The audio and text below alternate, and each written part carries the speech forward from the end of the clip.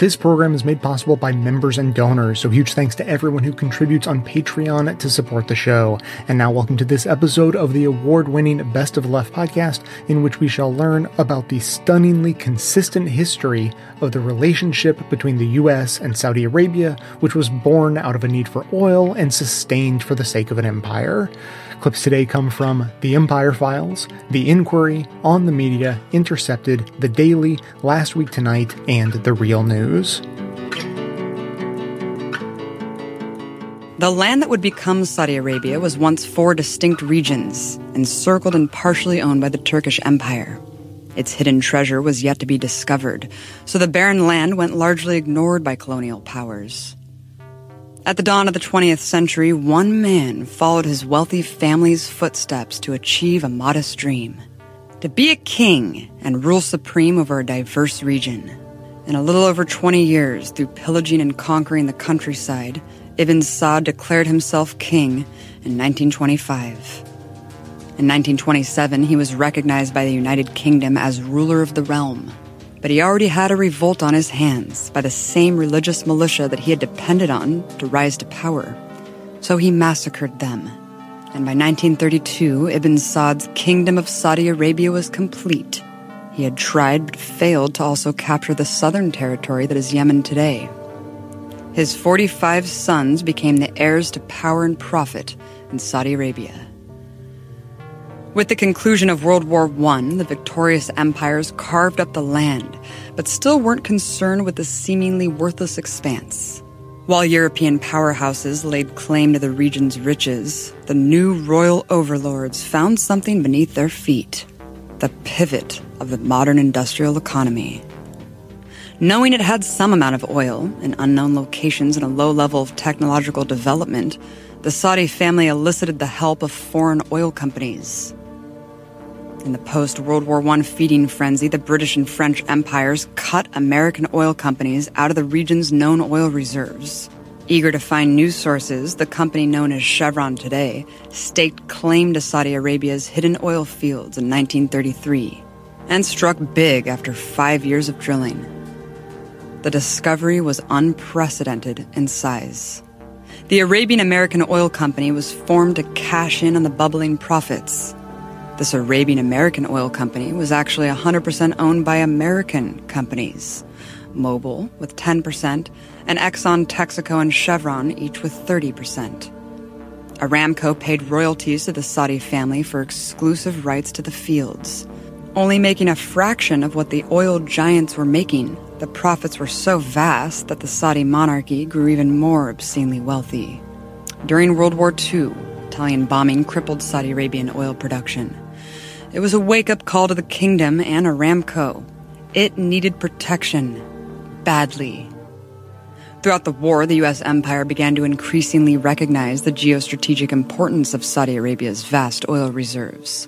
So in 1943, President Roosevelt declared that the defense of Saudi Arabia is vital to the defense of the United States. On behalf of the oil companies, the U.S. government deemed oil a national priority. They wanted cheap oil, hegemony over the region's resources, and a military garrison to enforce its domination. The Saudi royal family wanted fat paychecks, and above all, to have its power protected. So in 1945, an official oil for protection deal was made through President Roosevelt, securing a U.S. air and naval base in Saudi Arabia and unchallenged oil access. The U.S. then rebuilt and protected Saudi Arabia's bombed oil fields. The monarchy was pumped full of cash, training, and military equipment, its protection from both external and internal threats promised by the Pentagon. Indeed, the fragile Saudi kingdom was challenged. In 1953, in the eastern province, a hotbed of socialist organizing, workers at Aramco went on strike demanding a union. That same year, the U.S. and Saudi Arabia began the U.S. military training mission, which continues to this day, teaching the Saudi monarchs how to crush those types of annoyances. So when Aramco workers went on strike 3 years later, the kingdom had all the strike leaders swiftly assassinated. A new royal decree forbade any type of pro-worker demonstration, and they had shown just how far they would go to enforce it.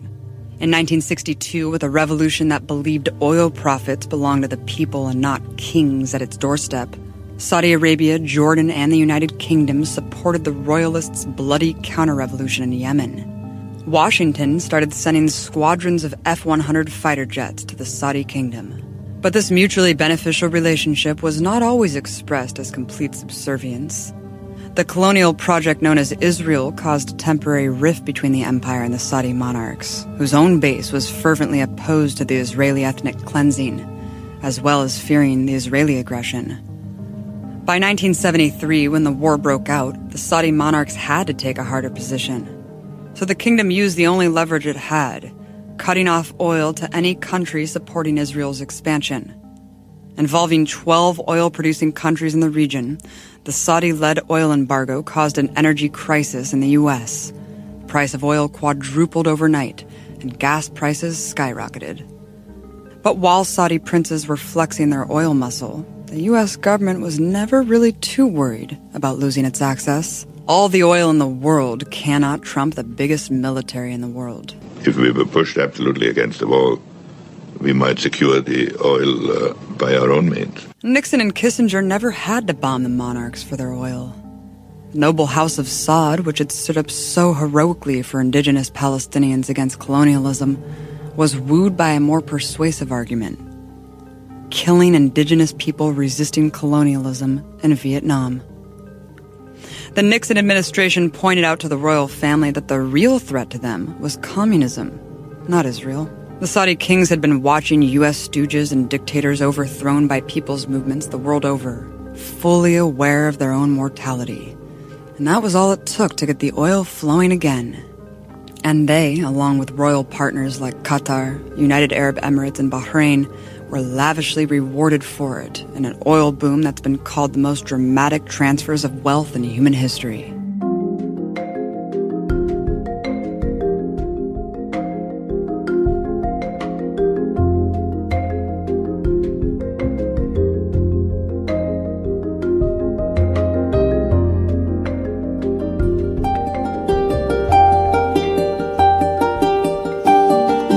The country had virtually no appurtenances of modern life. There were no telephones, there were very few schools, and there was no public transportation or mass communication of any kind.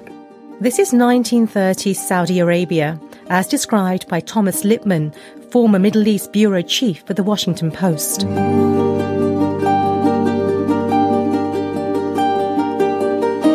The country was surrounded by British colonial presence across the Middle East. Saudi Arabia's founding monarch, King Abdulaziz ibn Saud, knew the United States had no colonial history in the region.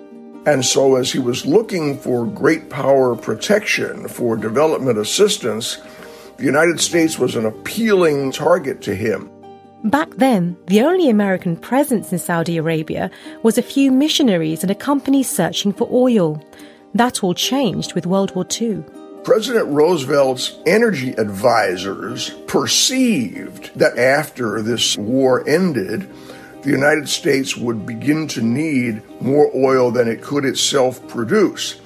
So by the middle of the war, there was a new interest in the American government doing some business with Saudi Arabia. The US wanted rights to explore Saudi Arabia for oil, and the Saudis, for their part, they wanted a couple of things. One was capital and technology for development, of which they had none themselves. And the other basically was protection from Britain. And so an unlikely courtship began. And it was King Abdulaziz of Saudi Arabia who made the first move. He had heard that President Roosevelt loved stamp collecting, and he put together a collection of truly exotic and rare stamps from the Gulf region and sent them to President Roosevelt as a gift, and President wrote back with a very gracious letter. The plans began for the two leaders to meet, and in 1945 they finally came face to face.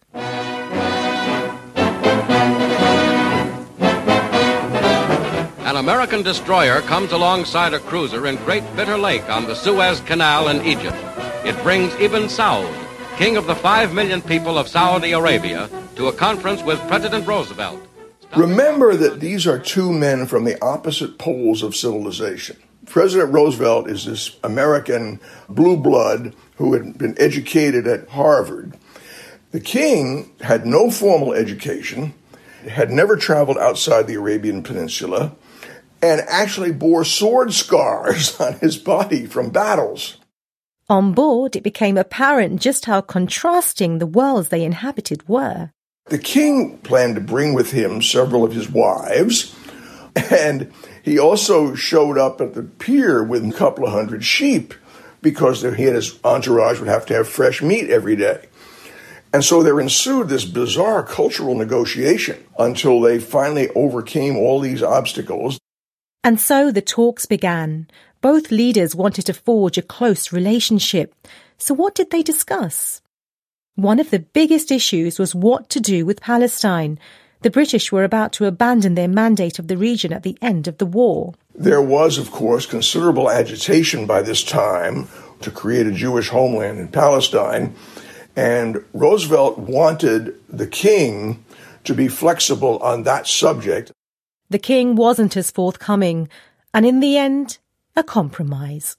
They agreed not to disagree. The president said that the United States would make no final conclusion about Palestine without consultation with all the parties. The king took that to mean that he had a veto, which he didn't really. But 2 months after that meeting, President Roosevelt died.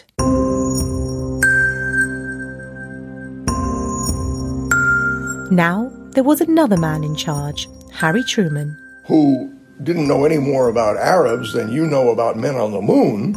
And in the end, he agreed to the partition of Palestine, much to the dismay and fury of King Abdulaziz. And what did he do? Nothing.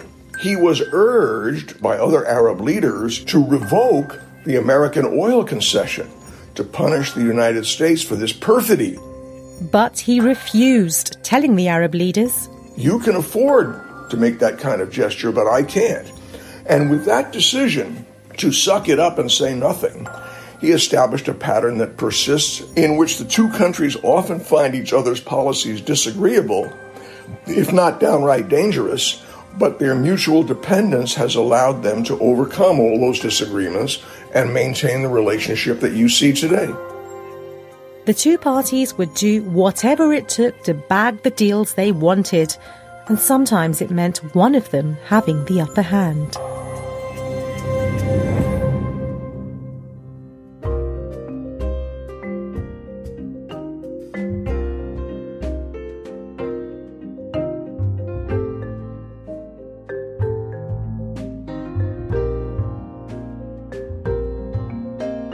Another head-scratcher is why, for so long, the American press seemed to be doing the Saudi royals' PR work, too. 32-year-old Mohammed bin Salman, the crown prince better known as MBS, arresting many of his own cousins in a sweeping crackdown on corruption. Guarded as one of the most conservative countries in the world, Saudi Arabia is an authoritarian, absolute monarchy where women's rights are extremely limited.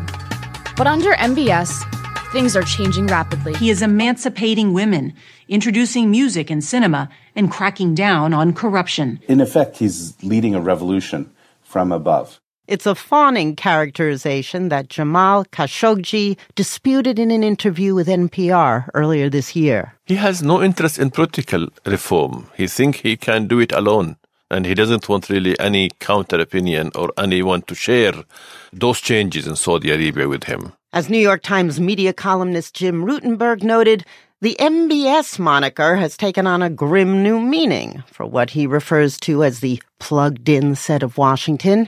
MBS is now Mr. Bonesaw. A new perspective for the Washington set, perhaps, but not for those who have been paying closer attention. Georgetown professor Abdullah Al-Arian last year assembled a timeline of 70 years of the New York Times describing Saudi royals as reformers. Abdullah, welcome to the show. Thanks for having me. Let's start in 1953. The headline you chose was, "New King Plans to Use Nation's Oil Income to Finance Social and Economic Measures." That headline could have been written last year. I'm thinking of Thomas Friedman's piece in November titled, Saudi Arabia's Arab Spring. At last, the Crown Prince has big plans for his society. Yeah, that's really the hitch with this narrative, is the fact that it's constantly on the brink of being that kind of enlightened, reformed, progressive society, regardless of which king, which monarch happens to be in power at the time. They're always just aspiring towards something, but just never quite seems to get there. Which reminds me of the headline in 1960, King Saud has increasingly assumed the role of liberal champion of constitutional reform. And you note that the Saudi constitution wouldn't be adopted for another 32 years in 1992.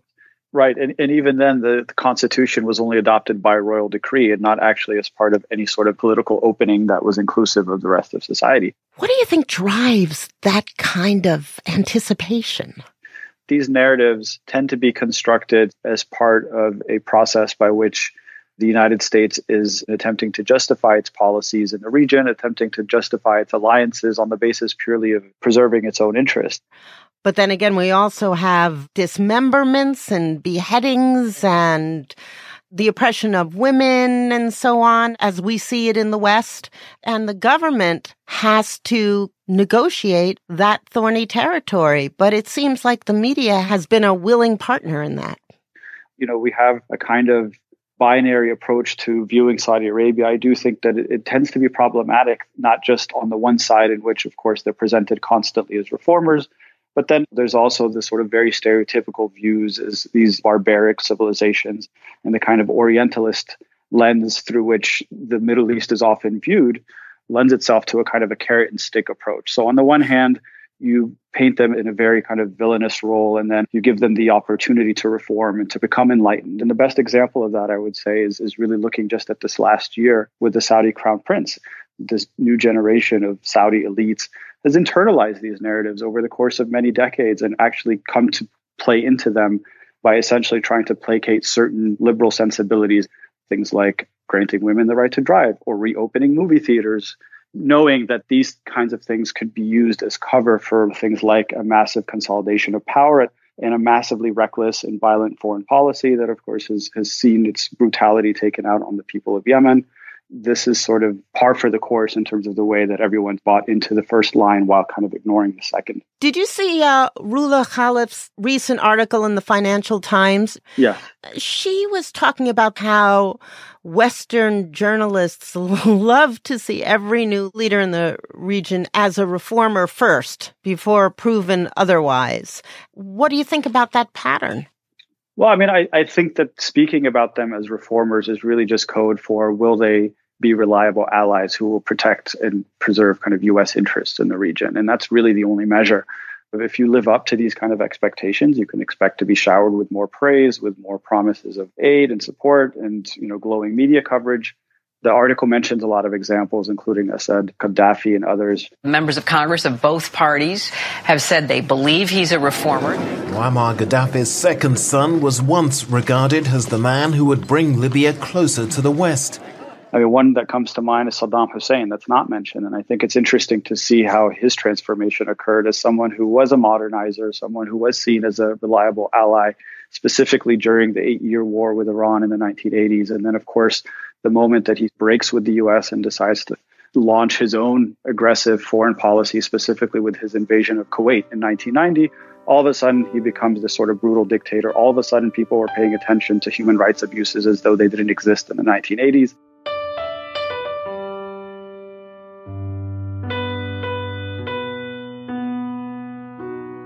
Today's episode is sponsored by Blinkist, the app that summarizes more than 2,500 best-selling nonfiction books, packing all the key insights into blinks that you can read or have read to you as an audiobook in just 15 minutes or so. Now, I personally love the idea of being extremely well-read, but to be honest, it's hard to decide to reach for a thick nonfiction book during my small amount of downtime from listening to my endless stream of political shows I'm using for research, so Blinkist has really been a game changer for me. I've used it to get the summaries of dozens of books that I never would have found time for otherwise, and came away with lots of interesting insights I would have missed out on. So for those of us thirsty for knowledge but short on time, which I think describes just about all of us, I think Blinkist is a perfect fit.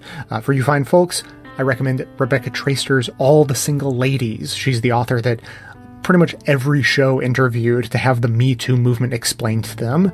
But of course, there are more than 2,500 titles to match every taste. If you want to check it out for yourself, for a limited time, Blinkist has a special offer for our listeners. Go to Blinkist.com/best to start your 7-day free trial. That's Blinkist, spelled Blinkist. Blinkist.com/best to start your 7-day free trial, and you can cancel anytime.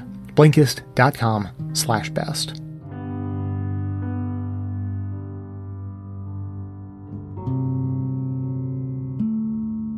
As you know, the Saudis have long invested millions and millions of dollars on their image in Western capitals, certainly in Washington. MBS has been particularly fixated on that.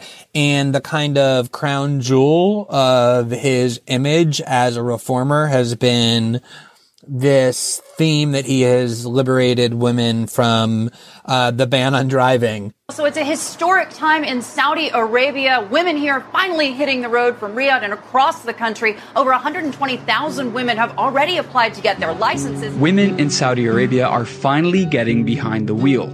The journey has been long and fraught with challenges. A group of brave Saudi women protested for 28 years, demanding the right to drive and risking arrest. But they didn't get anywhere until Saudi Arabia's Crown Prince Mohammed bin Salman began shaking up this Islamic kingdom with a series of reforms, allowing cinemas.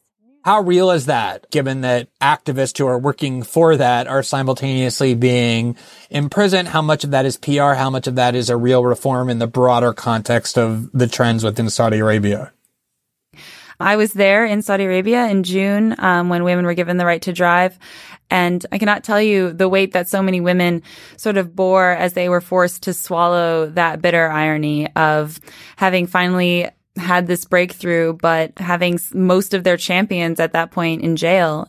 There was an incredible pomp and circumstance throughout the kingdom. Journalists were flown in, toured around, brought to curated events where they were ensured to see women celebrating, women excited, smiling women, women getting behind the wheels of cars. It was incredibly well photo-opped. And I was really, along with so many of the women I interviewed, disheartened and sort of found it hard to believe that there was so much willful ignorance or so much ability to hold such cognitive dissonance. But the Western press went along with it largely. Most stories that ran the day that women first took to the road were glowing, just bubbly accounts of how excited, unanimously, how excited all of the Saudi women were to be driving, with perhaps a footnote or a sentence that added that there are a few women in jail right now and people are calling for their release. And even the women who were willing to speak to me about their activism were incredibly nervous about going on the record. And most of them, if you look at what they were posting on social media at the time, were praising Mohammed bin Salman with every other breath, just as a form of protection. In private, they may have other feelings, but there's this sense that you need to be ostentatiously a fan of the Crown Prince. It's not enough to be neutral, but it's necessary now to perform your loyalty to the royal family and to MBS in particular in order to stay safe. Even many of those women have since gone offline. Their Twitter accounts have gone dark. There's just this incredible chill through not just the activist community, but the Saudi community in general.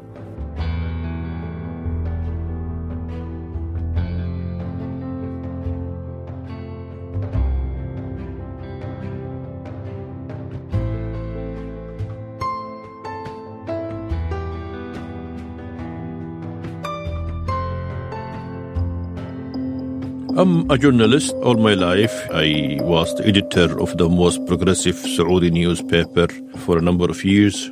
Jamal Khashoggi was a celebrated columnist in Saudi Arabia and, he says, a supporter of the government. But he is now self-exiled in the US. I was ordered to be silent totally. My column was stopped. I even was ordered to stop tweeting. Speaking at an American think tank shortly after Donald Trump's election victory, Jamal commented that Saudi Arabia should be wary of the new president.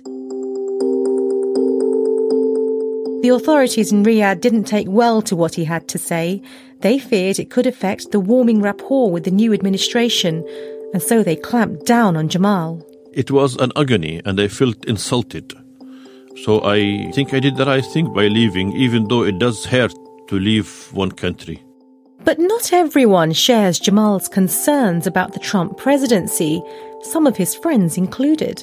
Oh, they are so in euphoria about it. They are very much enthusiastic, and they think that God has smiled on Saudi Arabia.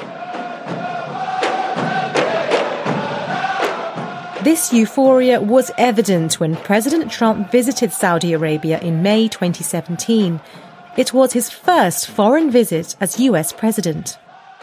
He was received not as a president, but as if he was the King of America. There were banquets, special dance, there were pictures of him in the roads, a huge picture on the facade of the Intercontinental Hotel. We made him feel the most important man in the world, and I'm sure that very much sank into the ego of Donald Trump. It seems the red carpet treatment has paid off. Saudi Arabia sees Donald Trump as supporting them on some key issues. One of those is the international nuclear accord with Iran, Saudi Arabia's rival in the region. The Saudis hated the agreement which was signed by former President Barack Obama in 2015. Iran agreed to limit its nuclear activities in return for the lifting of economic sanctions, but the Saudis argued that it only enabled Iran to fund militants. Then a year after his visit to Riyadh, Donald Trump pulled out of the deal, much to Saudi Arabia's delight. They think Donald Trump will support Saudi Arabia no matter what. And Donald Trump has sent many messages that I am by your side, and that could explain this assertive, impulsive Saudi decisions-making process. Those assertive decisions include Saudi Arabia's war against Houthi rebels in Yemen and the blockade of its neighbour Qatar, which it accuses of funding terrorism. Jamal says that behind the pomp of official visits, there is something else that makes the current relationship special. It is not like the old-fashioned American establishment. There is a relationship between families, Mohammed bin Salman families and Donald Trump families. Mohammed bin Salman is the new Crown Prince of Saudi Arabia and the man effectively calling the shots in the country today. He is young, ambitious, and has a blossoming relationship with President Trump's son-in-law and advisor, Jared Kushner. Last October, Mr. Kushner made an unannounced trip to Riyadh, during which the two 30-somethings are said to have stayed up till the early hours for several nights, swapping stories and planning strategy. There were even rumours of the Crown Prince bragging that Kushner was in his pocket.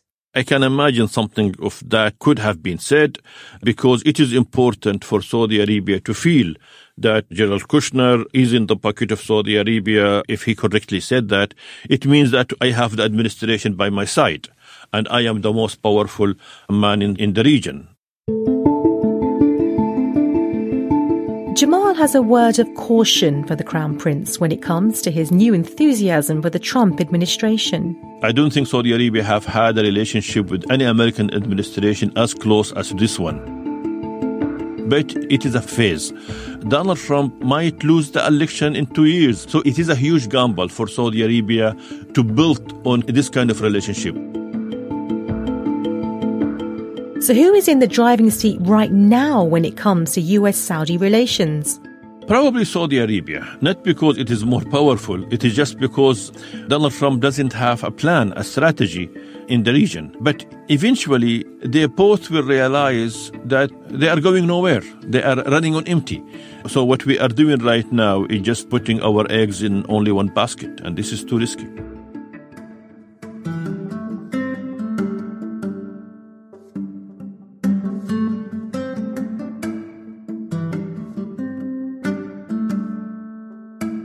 Today's episode is sponsored by Madison Reed. In 2013, Amy Errett founded the company and named it after her daughter on a mission to revolutionize the way women color their hair.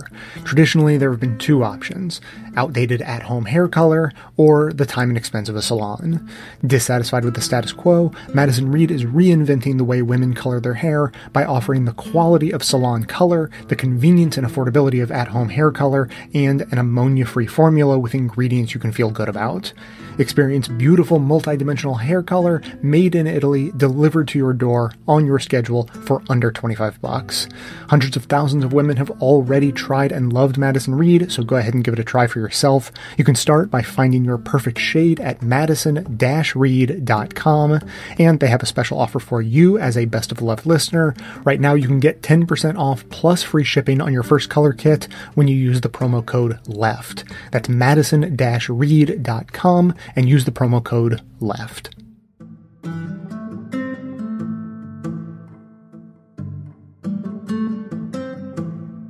So how is President Trump, who has bet on him as this Western-friendly reformer, responding to these disappointing turns in this relationship? President Trump, for the most part, has accepted, if not endorsed, some of these moves. He tweeted, "I have great confidence in King Salman and the Crown Prince of Saudi Arabia. They know exactly what they are doing. Some of those they are harshly treating have been milking their country for years." The White House put out a lengthy statement after the incident with the wealthy Saudis being locked up in the Ritz-Carlton, in which he effectively endorsed the prince and said he believed in what he was trying to do to clean up his kingdom. He has not publicly chided him for the war in Yemen. He did ask him to try to resolve the dispute with Qatar, but when the Saudis basically defied him and continued with the blockade of Qatar, President Trump went quiet. The Trump administration seems willing to let the prince have plenty of leeway. And why would that be, though? You said earlier that the reason President Trump has bet on MBS is that he provides the justification for the relationship. He is the best possible face for all the flaws and messiness of the Saudi Arabian-United States alliance. But in these actions, he seems to be emerging as a figure that would embarrass the United States. So why would President Trump not attempt to exercise greater influence over his hand-picked leader of Saudi Arabia after this series of events? I think President Trump would argue that Mohammed bin Salman needs the opportunity to establish himself, to consolidate power. He's operating in a tough part of the world. But above all, I think the case he would make is that on the ultimate strategic issue of combating Iran, which is the centerpiece of President Trump's Middle East strategy, Mohammed bin Salman is a critical player. Remember, in Yemen, Saudi Arabia is fighting the Houthi rebels. The Houthis are backed by Iran. So it's important in the fight against Iranian proxies in the region to have Saudi Arabia support. And so to the extent that Iran is really the big prize for President Trump, Mohammed bin Salman is his wingman in that effort. So what's the message that this inaction by President Trump sends to Mohammed bin Salman if he knows that so long as Iran's being taken care of, everything else will more or less be forgiven? Well, the message is that he has a free hand to do whatever he wants. And that is, above all, the message that MBS has taken for the last 12 months.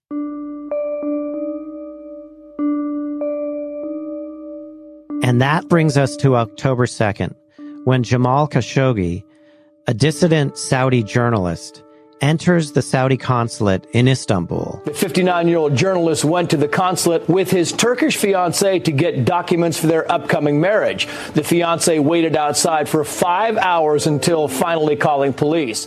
Jamal Khashoggi never comes out of the Saudi consulate. And what we know now is that when he went inside, Khashoggi was murdered inside the consulate, allegedly by a 15-man Saudi team that arrived that day and left Turkey in the evening. He was met by 15 operatives who had been sent from Saudi Arabia with the purpose of interrogating him and perhaps renditioning him back to Saudi Arabia, or perhaps simply to kill him and dismember him, which they did with a bone saw that one of the group had brought with them. And his body was taken out of the Saudi consulate in pieces in a crime that has riveted the entire world. The world is watching and waiting.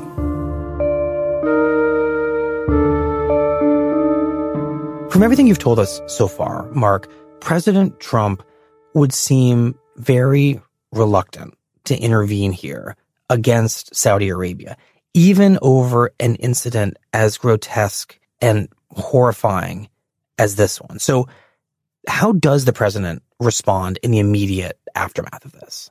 So his immediate inclination is to give Mohammed bin Salman and the Saudis the benefit of the doubt. He says, I just spoke with the king of Saudi Arabia. I just got off the phone with the king, with the prince. The king firmly denied any knowledge of it.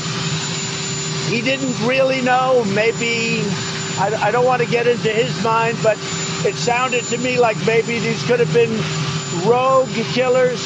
Who knows? They tell me they had nothing to do with it. Later, he acknowledges, well, it'll have to be very severe. I mean, it's bad stuff. But we'll see what happens. If this is true, it would be serious. There might be serious consequences. And then he switches yet again and says, well, the intelligence I'm getting on this seems pretty persuasive. And we now know that that intelligence makes a very strong, if circumstantial, case that very senior people in the Saudi royal court ordered this killing. So the president goes through this evolution of reactions right up until we see him, Maggie Haberman, Michael Schmidt, and myself, go in to see him in the Oval Office last Thursday, and he's extremely circumspect on the case. He clearly knows a great deal now about what happened in that consulate, but he stopped short of saying that he thinks Mohammed bin Salman could have played a role in it. But he does also acknowledge this is a moment that has captured the imagination of the world, unfortunately. So in that last word, unfortunately, you sensed for him the personal stakes. And so I do think he recognizes it. He's puzzling through it. He doesn't seem to have an easy answer, and he sees it as a situation replete with risk. You almost sense that the president wishes that the world wouldn't pay so much attention to this as they hadn't these past episodes relating to Saudi Arabia, that he would have preferred for everyone to have kind of swept this one under the rug and maintained the image of MBS as a reform-minded leader. I think that's right. I think that President Trump views this incident less as a human rights atrocity, less as something he needs to stand against than as a public relations problem. He sees it as fundamentally something that is tarnishing the image of his ally. I think he would have gladly moved on and brushed it under the rug. He recognizes, however, that the circumstances of it make that impossible. Sadly, the victims of the airstrikes in Yemen are, for the most part, invisible to the West. I think everyone can visualize the idea of a man walking into a consulate and being cut up with a bone saw. There's something so visceral and dramatic and horrifying about that image that I think that has made it much harder for President Trump to simply wish it away. This is not going to be wished away. It's simply too appalling for people that it can be dismissed that easily.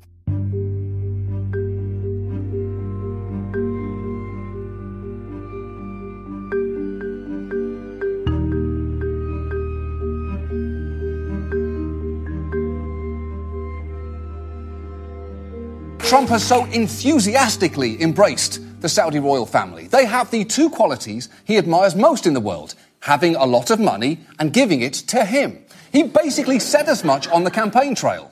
Saudi Arabia, and I get along great with all of them. They buy apartments from me, they spend 40 million, 50 million. Am I supposed to dislike them? I like them very much. Yeah, of course. Buying an apartment from Trump is a surefire way to get him to like you, along with wearing one of his hats, being under 25 years old with a size 32 double D, and not being Eric. He's a simple man with simple tastes. And Trump's businessman view of the Saudis as just people with money don't ask too many questions has carried over now that he's president. When bin Salman came to the White House, Trump called a press conference in the Oval Office where he boasted about the amount of arms that they were buying from us, essentially using MBS as a human easel. Some of the things that have been approved and are currently under construction and will be delivered to Saudi Arabia very soon, and that's for their protection. But if you look in terms of dollars, $3 billion, $533 million, $525 million, that's peanuts for you. Should have increased it. $880 million, $645 million, $6 billion, that's for frigates. First.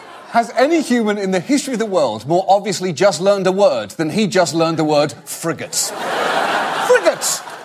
But second, look at bin Salman's face there as it hits him just how much Trump likes money. It's like the face of a babysitter who realised you can pacify a screaming kid with Twizzlers. Oh, I thought this was going to be difficult, but if all you want is Twizzlers, I've got loads of them here. Take all you want and shut the fuck up.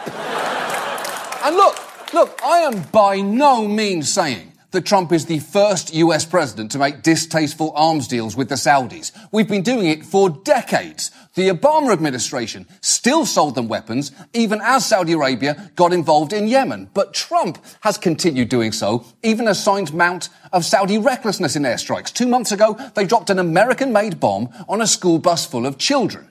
But just a month later, Trump's defense secretary said that Saudi Arabia was doing everything it could to prevent civilian casualties, and we carried on supporting them. My point here is, at every turn, Trump has gone out of his way to accommodate the Saudis. He doesn't even have an ambassador to the kingdom. Our relationship with them is being handled personally by Jared, Ivanka Trump's real doll.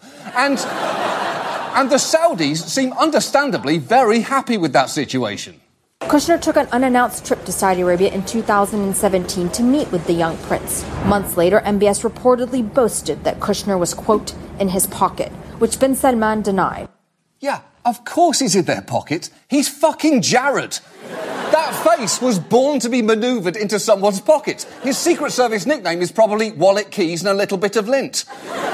So while the fact that the US has enabled Saudi Arabia is nothing new, the extent to which Trump is prioritising money above all else is really dangerous. Is it any wonder that they have been emboldened here? After MBS's roundup of his rivals, Trump tweeted his support. After his blockade of Qatar, Trump, for some reason, took credit for it. And that kind of shit has consequences. Time and again, Trump has chosen extreme friendliness with MBS, a leader who, in the words of one Saudi critic, has created a climate of fear and intimidation, going on to say, we Saudis deserve better. That critic was Jamal Khashoggi, the journalist who is widely thought to have been murdered in the Saudi consulate. And while Trump has said that Saudi Arabia faces severe punishment if it's proven that they were behind this, does anyone really believe that that is something that he's honestly committed to? A much more revealing response came in the Oval Office after the news of Khashoggi's disappearance broke. Just watch him render in real time the cost-benefit analysis that he was applying to the situation. Again, this took place in Turkey.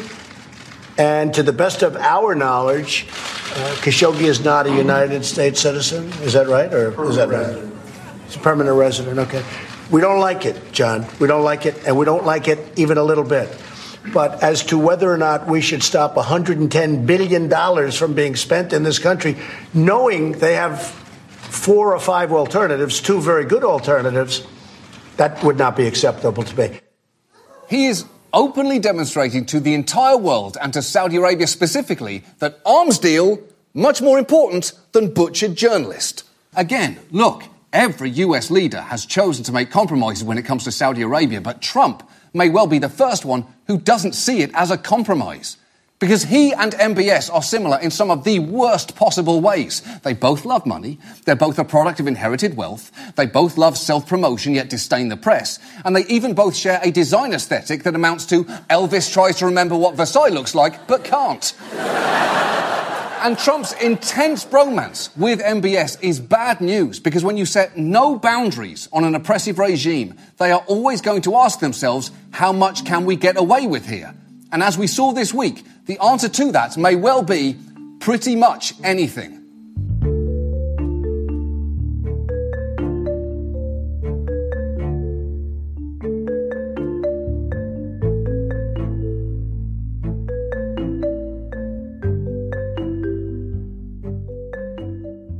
Paul, what do you say to this argument that the U.S. must continue doing these arms sales to Saudi Arabia because it's a key part of the U.S. economy that creates jobs? Well, this kind of is a core question.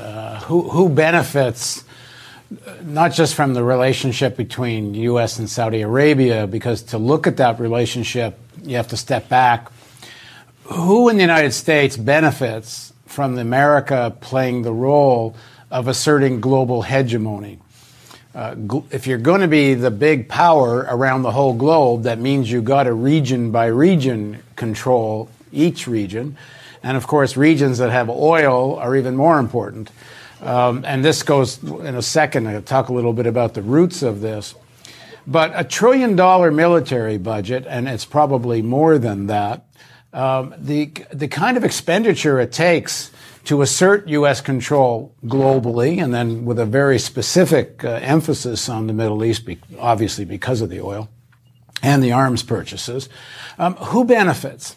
Well, of course, some sections of the American people do benefit. I mean, people working in arms manufacturing enterprises benefit some.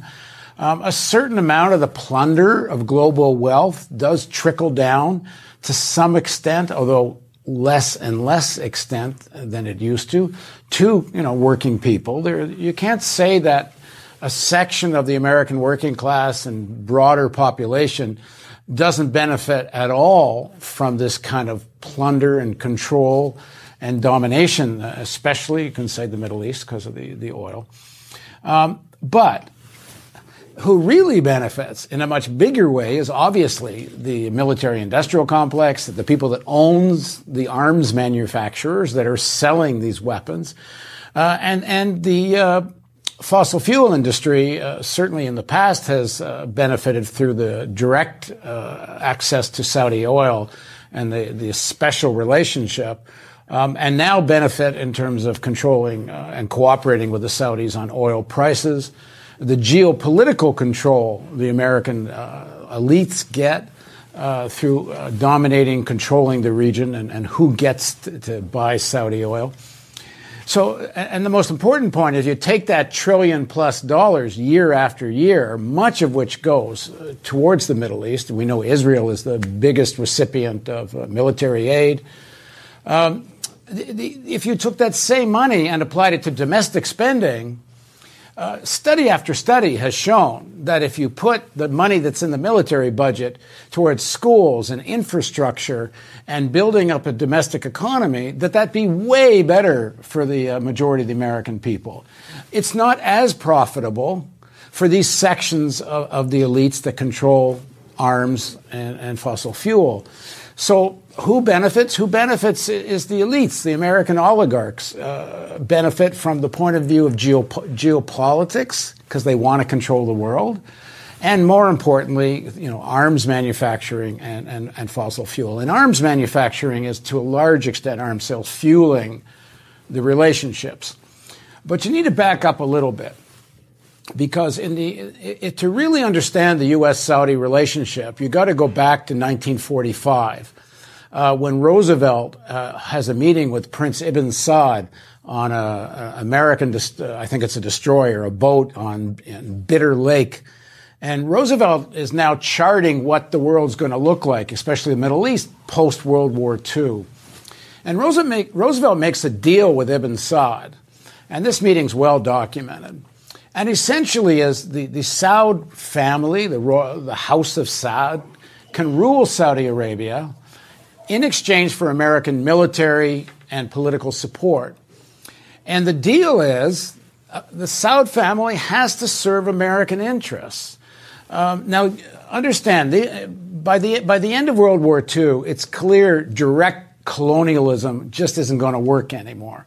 The United States can't just rule Saudi Arabia directly, nor anywhere else. The British Empire had fallen apart, was going to continue to fall apart. The French, the Belgians.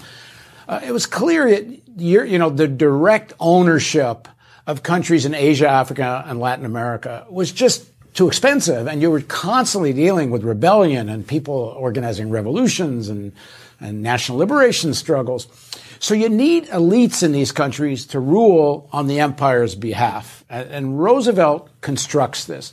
There's a very interesting quote from Eisenhower, which really lays bare what the strategy was. Eisenhower says, we need the House of Saud, we need the Saudi ruling family, because of their role in defending Mecca, the most important shrine in Islam, the deal of the Saud family with the Wahhab religious leaders,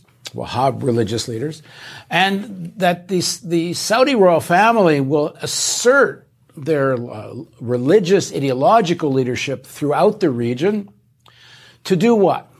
To oppose nationalism. For example, in all across the Middle East, there was an upsurge of national liberation, people saying, listen, these oil resources should belong to the people of the region, not just to serve the U.S. and the West. To oppose, Eisenhower says, there's a direct quote, he says, oppose nationalism, oppose, of course, the real enemy, socialism, and that doesn't mean the Soviet Union. That means peoples aspiring for independence and socialism in their own countries. And 3, Nasserism. And the rise of Nasser as the leader of Egypt in post-World War II and, into the 50s and into the 60s. Nasser represented a quasi kind of socialism, but mostly a nationalist who wasn't going to simply be a new neo-colony of the United States and was also playing the Soviet Union and the Americans off against each other. So the Sauds were going to play this role to help manage the region on behalf of the empire. And you can see this in more modern times very directly with what happened in Afghanistan, where the United States, wanted to draw the Russians, the Soviet Union, into kind of an endless war in Afghanistan. A communist party, Afghan Communist Party government comes to power in Afghanistan.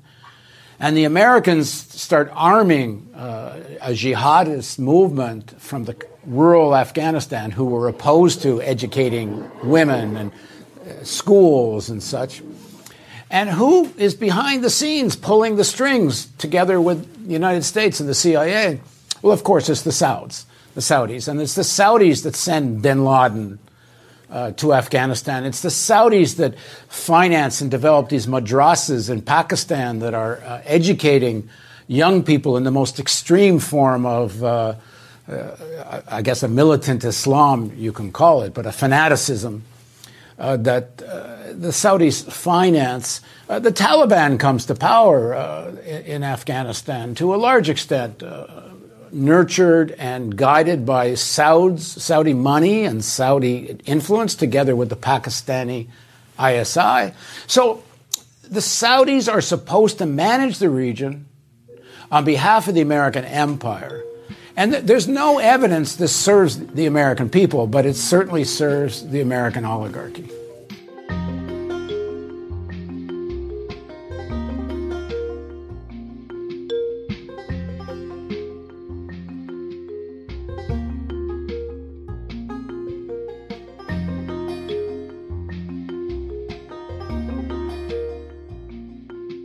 Here's the cold, hard fact. Trump's position on Saudi Arabia right now is absolutely consistent with U.S. policy and posture toward Saudi Arabia for decades, under Republican administrations and Democratic administrations, going all the way back to FDR. The 70-year-old Ibn Saud goes aboard the cruiser to meet Mr. Roosevelt. The basis of the discussion was that henceforth the United States would provide the royal family with protection in return for an exclusive American right to develop Saudi Arabia's oil. Next day, the scene is Washington, after His Majesty makes a flight in the President's personal plane. The King is the first state visitor of the year, and the first chief of state ever to be met at the airport by President Eisenhower. Your Majesty, on behalf of the American people, I welcome you to this country. President Kennedy pays a courtesy call on the leader of the oil-rich country to wish him a speedy recovery. When I see His Majesty, I plan, in addition, to discuss strengthening the already close and cordial relations that exist between Saudi Arabia and the United States. On behalf of President Nixon, I want to express the great stress we place on strengthening the ties that exist between our two countries. It's with the greatest degree of pleasure and pride that on behalf of the people of the United States, I welcome to our country a good friend who represents a nation that has through the years grown closer and closer to us. Well, I want to express my gratitude to the members of the United States Senate for their approval of the sale of the AWACS defense system to Saudi Arabia. Let me be clear. The sovereign independence of Saudi Arabia is of vital interest to the United States. The United States and Saudi Arabia have long enjoyed close relations. We have especially strong commercial relations in the field of civil aviation. With today's announcement, this proud tradition will continue well into the next century. Close economic ties complement the important political and strategic relationship that we have and that we value greatly with Saudi Arabia. Let's also remember that 15 of the 19 hijackers on 9/11 were from Saudi Arabia. 3,000 Americans died. Yet this is how then Defense Secretary Donald Rumsfeld responded when that information about the Saudi hijackers first came to light. Instead of threatening Saudi Arabia or sanctioning Saudi Arabia, attacked whoever it was that leaked the fact that 15 of the hijackers were Saudis. I think that something like that ending up out is kind of undoubtedly by somebody who wanted to make themselves feel important, that they knew what was going on and that therefore they would tell someone else. And no lives are lost. On the other hand, when classified information is released that could affect the lives of men and women in uniform, that could inhibit and make more difficult the task of the United States of America in tracking down terrorists, and in fact actively assist terrorists in figuring out what it is we're thinking and doing, I think it is criminal. Now, under the Bush administration, the House of Saud and the House of Bush, they were as close as could be. Bush holding his hands with Saudi officials, one of whom was actually nicknamed Bandar Bush because of how close the Saudi royals are to the Bush family. And this support, this relationship continued under Barack Obama's administration. But Obama took it even further. His White House expanded to record levels the commitments of U.S. arms sales to Saudi Arabia. The United States and Saudi Arabia have an extraordinary friendship and relationship that dates back to Franklin Roosevelt and King Faisal, and we are continuing to build that relationship during a very challenging time. The history of U.S. policy in Saudi Arabia is one based on oil. It's based on the politics of U.S. empire and militarism. It's based on massive contracts for U.S. defense corporations. It's based on military bases, on wars of aggression. It's based on the long-standing American love affair with anti-democratic despots who can be used to crush dissent. This has never been a relationship based on respect for human rights. It's never been a relationship based on peace. So when Donald Trump says plainly, bluntly, that he wants to be careful not to be too hard on the Saudis for butchering a journalist for a major U.S. newspaper because of a fictitious number of U.S. jobs that are going to be created by Saudi defense or arms purchases, Trump isn't somehow the horrible skunk at the peaceful empire party. No, he's one of the many U.S. presidential co-hosts of this multi-decade Saudi palooza. Trump states in clear terms a U.S. policy that Democratic and Republican administrations have adopted, but that his predecessors rarely, if ever, wanted uttered in public. And that is that no matter how heinous the Saudis are on anything related to human rights, there will be no actual consequences. At the same time, this isn't a one-way street. The Saudi royals have regularly played Washington in oil politics, in regional crises and wars, in bad or fabricated or politically motivated so-called intelligence sharing. Saudi Arabia is vitally important to U.S. nationalists, to American exceptionalists, to Democratic and Republican administrations. At the same time, it is a good thing that the U.S.-Saudi relationship is being examined. It's good that politicians who have a track record filled with gushing love for the Saudis appear to be changing their tune. But is it real? I hope so. But history cautions against such hope. And let us not forget, as we feel the horror of the torture and brutal murder of Jamal Khashoggi, that the Saudis have also learned from the U.S. The U.S. has killed journalists. The U.S. has run global torture programs. The U.S. has used its embassies and consulates to run black operations. The U.S. has supported the imprisonment and targeting of journalists in the Middle East. That includes, by the way, President Obama, who actually intervened in Yemen to make sure that a Yemeni journalist who exposed Obama's first bombing in Yemen in December 2009 was kept in prison. That journalist's crime was revealing that U.S. missiles, cluster bombs, had killed 36 women and children in an operation directly authorized by Barack Obama. And Obama's former CIA director, John Brennan, he's now an NBC and MSNBC commentator. For decades, Brennan was one of the closest American officials to the Saudi royal family.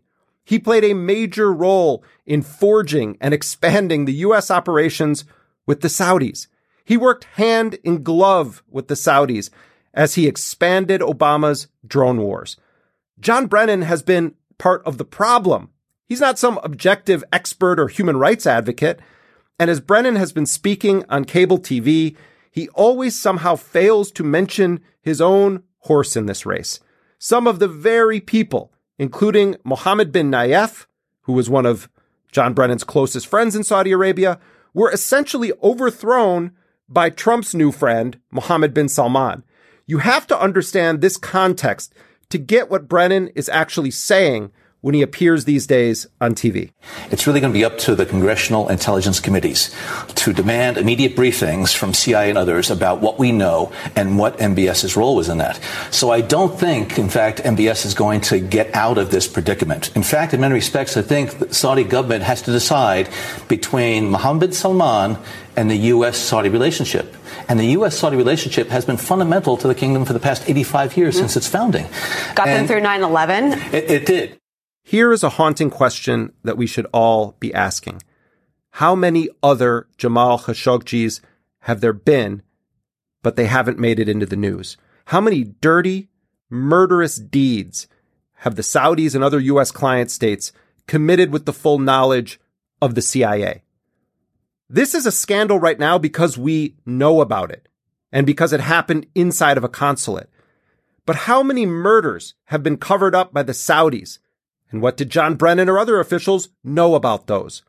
Or others within the CIA or elite political circles? So yes, bring out the outrage. Bring out the calls for action against the Saudi royals and Mohammed bin Salman. But let us not mistake political rage at Trump or selective opposition to this president for actually caring about human rights or the crimes of the despotic regime in Saudi Arabia, or even actually wanting the Saudis to face consequences. Unless those who have fawned over the Saudis for decades, who coddled them, armed them, whitewashed their crimes, used their intelligence, used their territory to wage wars, sold them countless weapons, until those people acknowledge the role that they played in propping up the autocratic Saudi regime, then these denunciations, this analysis, the threats, the calls for action, those are as meaningless as the Saudi cover story on the murder of Jamal Khashoggi. Trump is not clean in any of this. He's dirty. He is filthy. He's also a terrible refreshing, undeniable public manifestation of what the U.S.-Saudi relationship has always been. And for a man who lies constantly, in the big picture here, about the relationship with Saudi Arabia, Trump is sometimes bluntly honest about it.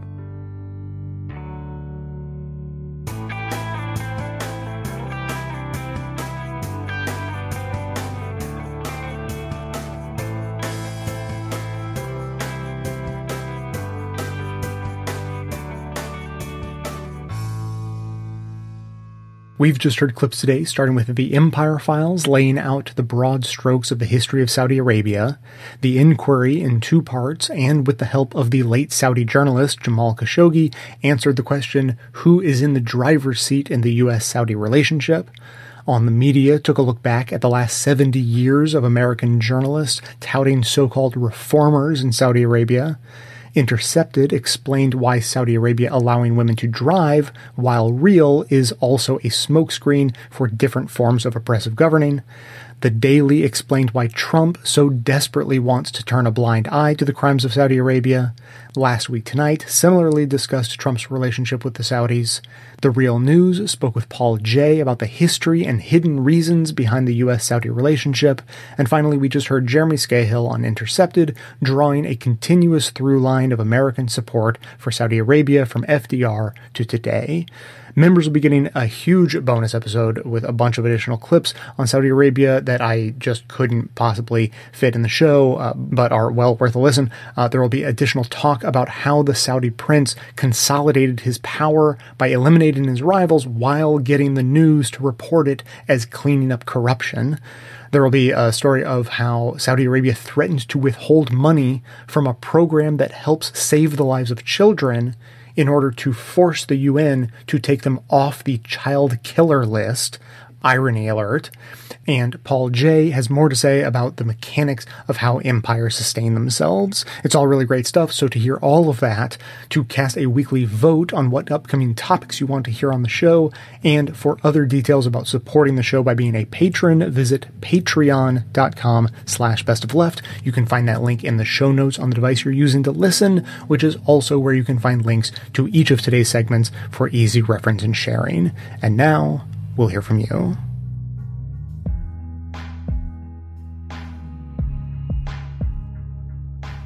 Hi, this is Jill from Connecticut. I decided to download Outvote after hearing the clip about it, and I had kind of a strange experience. I'm 45, and most of my friends are in their 40s or 50s, and I texted like 40 of them, and I had a really good reaction. They said, thanks, yeah, I'm voting, great, where'd you get this app? But I didn't have any complaints. And then I went on Tumblr, where I have a large following as a feminist blogger. And Tumblr is mostly like teenagers and 20-year-olds, college age.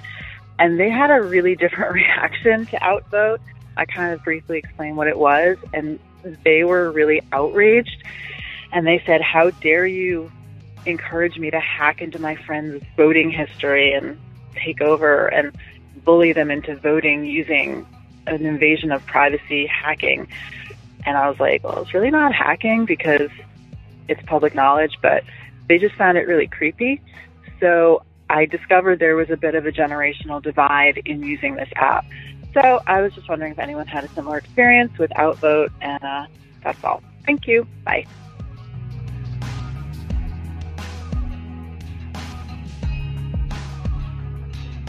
Thanks for listening, everyone. Thanks to the volunteers who helped gather clips to make this show possible. Thanks to Amanda Hoffman for all of her work on our social media outlets and activism segments. And thanks to all those who called into the voicemail line. If you'd like to leave a comment or question of your own to be played on the show, you can simply record a message at 202-999-3991. And especially thanks to Jill for her voicemail. It's a very interesting question. I can say right off the bat that I know that the people she encountered are not the only ones who feel that way. The only other comment I got on the topic, actually everyone can read, it's posted on the blog on the Strategies for the Left episode where this question came up, and the person there commented saying that compulsory voting and use of public voter data for, to sort of socially pressure people to vote, both were authoritarian. Now, I disagree with that, but clearly some people do feel that way. And it's interesting. I've been having some thoughts about privacy recently, and I thought this was going to be a great opportunity to share those thoughts. But the absolute honest truth is that I already recorded a commentary for this show, and then when I listened back to it, I wasn't happy with it. I don't feel like I have firmly grasped what I'm trying to say well enough yet. So instead, I want to lay out a few things for you and then ask you some questions, and we're going to sort this all out together. So in addition to the compulsory voting and the voter data issue, let's throw a couple more stories into the hopper. I was reminded of this article. I had never heard of this before, but this is a New York Times article just from November 1st. And the title is Happy National Jealousy Day. Finland bears its citizens' taxes. And just the first couple of paragraphs read, Pamplona can boast of the running of the bulls, Rio de Janeiro has Carnival, but Helsinki is alone in observing National Jealousy Day, when every Finnish citizen's taxable income is made public at 8 a.m. sharp. The annual November 1st data dump is the starting gun for a countrywide game of who's up and who's down. Which tussled tech entrepreneur has sold his company? Which Instagram celebrity is in fact broke? Which retired executive is weaseling out of his tax liabilities? Esa Sirinen, a professor of philosophy at Aalto University in Helsinki, described it as, quote, a fairly positive form of gossip, unquote. Finland is unusual, even among the Nordic states, in turning its release of personal tax data to comply with government transparency laws into a public ritual of comparison. Though some complain that the tradition is an invasion of privacy, most say it has helped the country resist the trend toward growing inequality that has crept across the rest of Europe. We're looking at the gap between normal people and those rich people. Is it getting too wide? Said Tuomo Pelitian, obviously mispronounced, an investigative reporter at Helsingin Sanomat, also mispronounced, the country's largest daily newspaper. When we do publish the figures, the people who have lower salaries start to think, why do my colleagues make more, he said. Our work has the effect that people are paid more. Employers, he said, have to behave better than in conditions where there is no transparency. And then obviously goes on from there. So that's just one example of something that seems like a blatant invasion of privacy, but there seem to be some upsides. So keep that in the back of your mind. That also reminded me of another trend that I think has been happening, which is payroll transparency in private companies. So instead of it happening at the national level, companies will hire people and let them know, when you work here, everyone will know what you get paid, and you will know what everyone else gets paid. And the initial reaction to that in America, where people really value their privacy, is sort of a freak out, like, oh, that seems really sketchy and scary, and I don't know, do I want everyone knowing what I make? And there's a little panic about it, but when it's actually implemented, people tend to like it. And so I just did a super quick Google about it and came up with an entrepreneur.com article with the title, 4 Ways Payroll Transparency Benefits Companies with Nothing to Hide. Number 1, it enforces equality. When payroll is transparent internally, suspicions of discrimination, favoritism, and general unfairness are put to rest.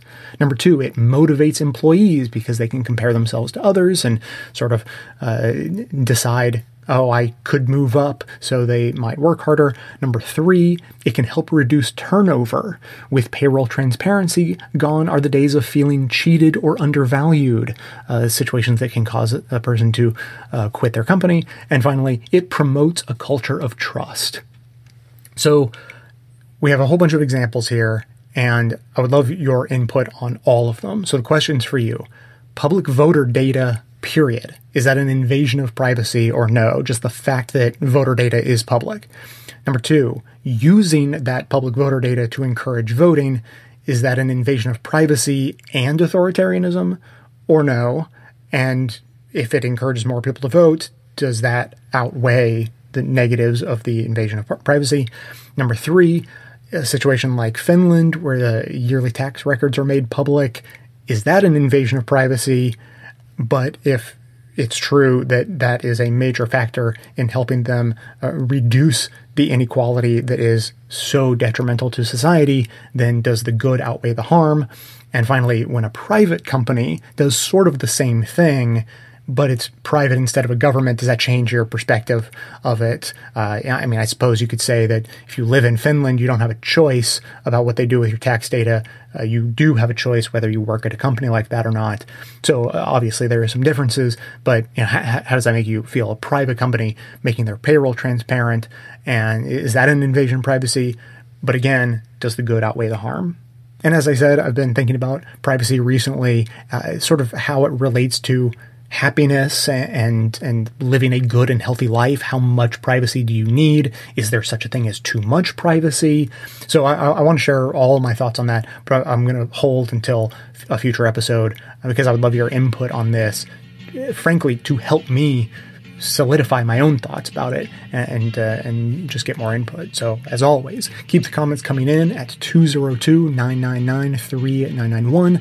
That is going to be it for today. Thanks to everyone for listening. Thanks to those who support the show by becoming a member or making donations of any size at patreon.com/bestofleft. That is absolutely how the program survives. Of course, everyone can support the show just by telling everyone you know about it and leaving us glowing reviews on Apple Podcasts and Facebook to help others find the show. For details on the show itself, including links to all of the sources and music used in this and every episode, all that information can always be found in the show notes on the blog and likely right on the device you're using to listen. So coming to you from far outside the conventional wisdom of Washington, D.C., my name is Jay, and this has been the Best of the Left podcast, coming to you every Tuesday and Friday, thanks entirely to the members and donors to the show from bestofleft.com.